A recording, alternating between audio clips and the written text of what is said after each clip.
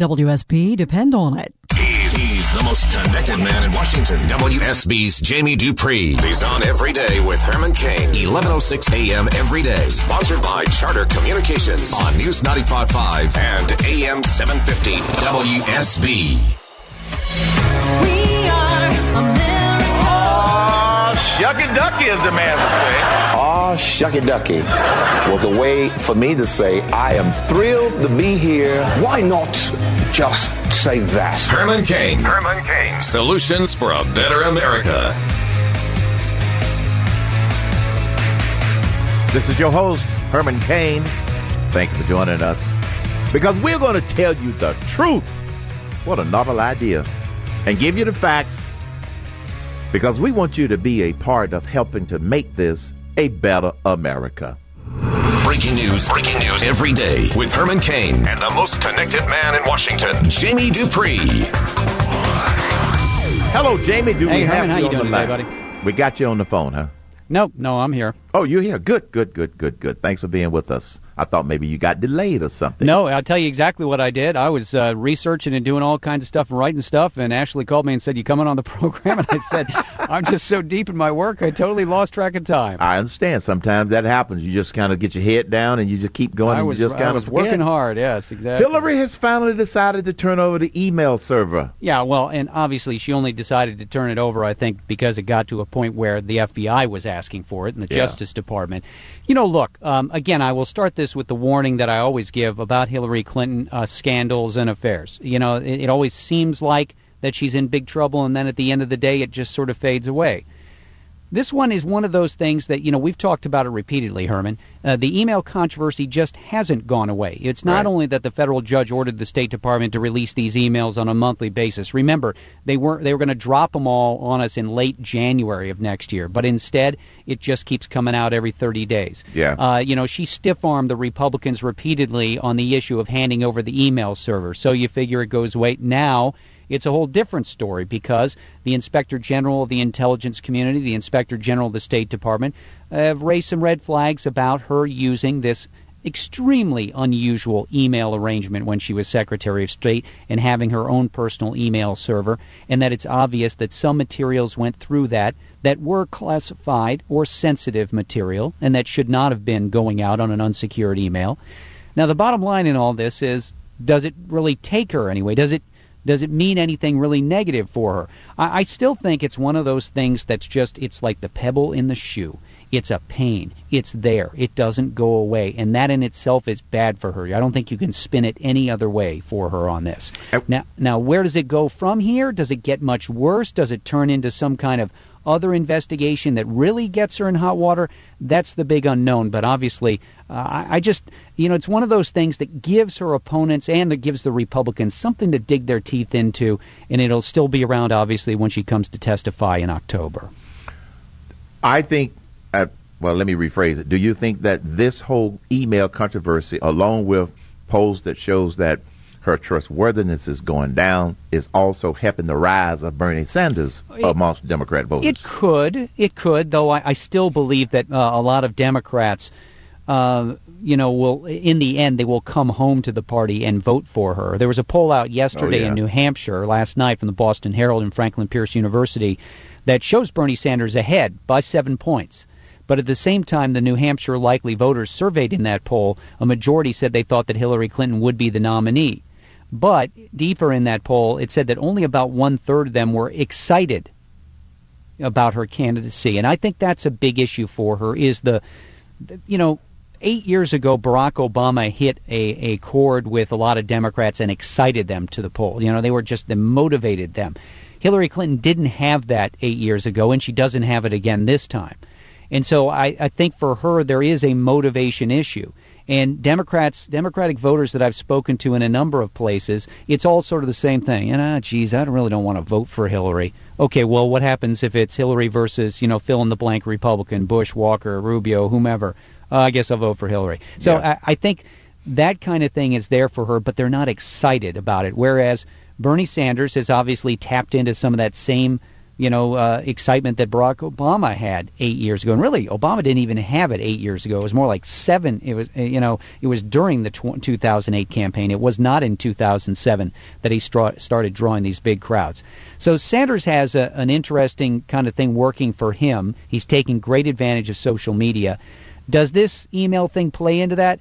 I guess a little, but I think, frankly, Herman, I think it's going to be hammered on more in the trustworthiness issue more by Republicans than by fellow Democrats. You know what I mean? And so, yeah. It may play a little. It may play a role. Yeah.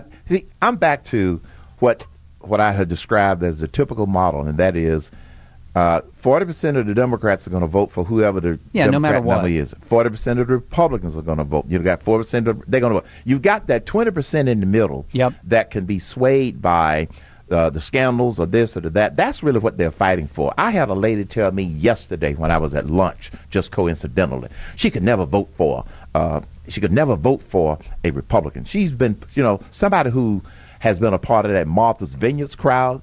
They're going to vote for whoever the nominee is, and that's that 40-40-20 split that we keep talking about. Yeah, and the other thing that you see, for example, right now, when you look at independent voters, I think it's interesting, is that there's a source there of worry, I think, for Hillary Clinton. Among independents, some of the polling numbers are showing that Hillary Clinton is disliked as much among independents as Donald Trump is. See, the difference is that Hillary has a much stronger wellspring to fall back on in the Democratic Party than Donald Trump would in the Republican Party. See what I'm saying? Yeah. And that's exactly what your point is, that some people will vote, what's the old line, the yellow-bellied Democrat. Yep. Some people, or yellow dog Democrat, they'll vote for the yellow dog. It doesn't matter who's on the ballot. They'll vote for the Democrat. And frankly, a lot of Republicans are the same way, too. And you are fighting over that small group in the middle. So the independents that frown on her, yeah, I do think that's a big deal. Then again, I would assume she's going to have pretty strong support even if she is the Democratic nominee. So, we could look back on this and say, oh, well, it was just that little, jump up for Bernie Sanders and then it didn't really amount to anything. Or is it an indicator of something else? We just don't know the answer to that right now. But frankly, wouldn't you rather be ahead in the polls right now than behind? Of course you would. Of course you would. Yeah. Very good. Yeah, we'll just have to see how it unfolds. We talked today more about the Hillary Bernie Sanders things because we really haven't spent a lot of time talking about it because of all of the debate about the debates, the Republican debates and the next debates. Have you heard anything more about the financial challenges of the Santorum campaign and the Rick Perry campaign? Not anything more. I mean, Perry put out, I just saw that he's going to have 2 days in South Carolina at the end of this week. I think he's going to be there on Friday and Saturday. And he personally put out a plea for donations yesterday. Santorum still is chugging along. I think Santorum reminds me of, he's one of those low budget kind of guys that he'll keep going almost no matter what. You know what I mean, Herman? I mean, frankly, he's still in debt from 4 years ago. So money troubles didn't stop him then. Right. And I would assume that he will keep plugging along. But let's be realistic. I mean, the new polling numbers that came out in the last couple of days in terms of the Iowa polls, let's look at the breakdown here. Santorum in the last 4 Iowa polls had 0%, 3%, 2%, and 1%. Perry was almost the same, 1%, 2%, 2%, 3%. They're struggling in Iowa. And frankly, neither of them is probably going to do that well in New Hampshire. Perry might have a little better chance than Santorum. And that leaves you down then to where you're going to make a stand in the South. And I think that, Ted Cruz, to me, is the guy that is probably going to siphon away support from a Perry or a Santorum or others in the South, starting in South Carolina and maybe into the March 1st primaries. I just think it's a tough road forward, not only for Perry and Santorum, but also for Bobby Jindal as well. Bobby Jindal and Gilmore doesn't seem to be getting any traction. He wasn't even invited to the next debate. Yeah, no, I don't think we'll talk much about Gilmore. And frankly, let's be realistic. Nothing against the former governor of New York, George Pataki, but he's not exactly registering either. So, in a sense, the shakeout is already starting. Now, Bobby Jindal is going to try really hard, and I saw some stuff with him in Iowa yesterday, and his people are being aggressive in getting him out. It's like sometimes you catch fire. You know what I mean, Herman? Yeah. Sometimes it works, and sometimes everything is ready and it just doesn't. And I mean, I think if there's one person who really has to look back and shake his head about 4 years ago, it would be Rick Perry. It was all set up for him 4 years ago, and he was unable to follow through on it. And really, that next time around, sometimes it just doesn't work as well. Well, it's very similar to, remember, before Scott Walker declared You know, he was rising in the polls. That was great anticipation. And then he does the first debate, and it kind of goes thud. Okay, and see, the same thing happened with Rick Perry 4 years ago. All of this built up and pre-hype and all of that, and it didn't happen. And so the next time around, now you mentioned that Santorum still has some debt from the last time. Do you know how much? Or the I think it was about $500,000, if I remember correctly, the last time I looked. But I know that some of the candidates were millions of dollars in debt, and they're still wrestling. I believe Newt Gingrich still has about $4.5 million. Yes, right. Yeah, well, some of that owed to you, if I remember correctly. And see, the thing about it is, you know, you're absolutely right with the Rick Perry situation. When the news is out that you can't pay your folks, I'm telling you, that's not a good sign. It just snowballs and goes the wrong way. Snowball. Yeah, the only way to turn around, I really think, Herman, would be for his super PAC to blitz ads in New Hampshire and Iowa and see if you can raise your numbers that way. I don't think it'll work. Well, you know, look, it's a big field, and that's the other problem. Yeah. It's not like 4 years ago when you were in there and there was a manageable number. There's a large number of candidates, all of whom can attract interest for a variety of reasons. So the thumbnail still right now, Trump ahead in Iowa, Trump ahead in New Hampshire, with Bush and Walker right behind nationally as well. I don't know if Trump's numbers have peaked, but in some of the polls he is down a touch from where he was last week. Maybe it's just noise. We'll have to see. Realistically, I don't think the fight over Megyn Kelly and Fox News and the questions in the debate or the dust up in the red state thing last week, I don't think any of that's going to be remembered really in the long run. I would agree. But, you know, it's all sort of the back and forth and the daily ups and downs. You know, it's sort of like watching the stock markets. If you pay attention to it all day long, there's going to seem to be a lot more swings than if you just check in at the end of the day and see what happened. So, moving to another subject, which Democrats are complaining about the number of Democrat debates? Well, sort of everybody but Hillary.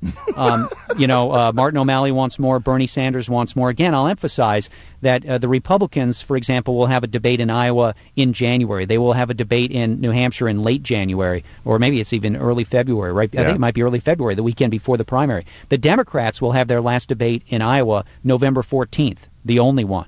Wow. Democrats will have their last debate in New Hampshire, their only one, December 19th. That's the Saturday before Christmas. I mean, come on, Really? Yeah, that's the only debate. So there will be no debates for the Democrats in either Iowa or New Hampshire in the month of January.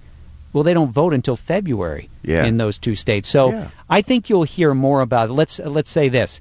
Let's just say Hillary Clinton falls behind actually in the race. There may be a reason they may have more debates. We'll have to see. Interesting. Thanks a lot, Jamie. See you, Herman. You're listening to the Herman Cain Show. Credible, experienced, engaging. Herman Cain. He keeps it real. He gives it to you as it is. Daily solutions for a better America. I wish this next Republican debate was next week, actually, so we could see who else is going to bite the dust. For the ones who work hard to ensure their crew can always go the extra mile, and the ones who get in early so everyone can go home on time, there's Grainger, offering professional-grade supplies backed by product experts so you can quickly and easily find what you need. Plus, you can count on access to a committed team ready to go the extra mile for you. Call, click Grainger.com, or just stop by. Grainger, for the ones who get it done.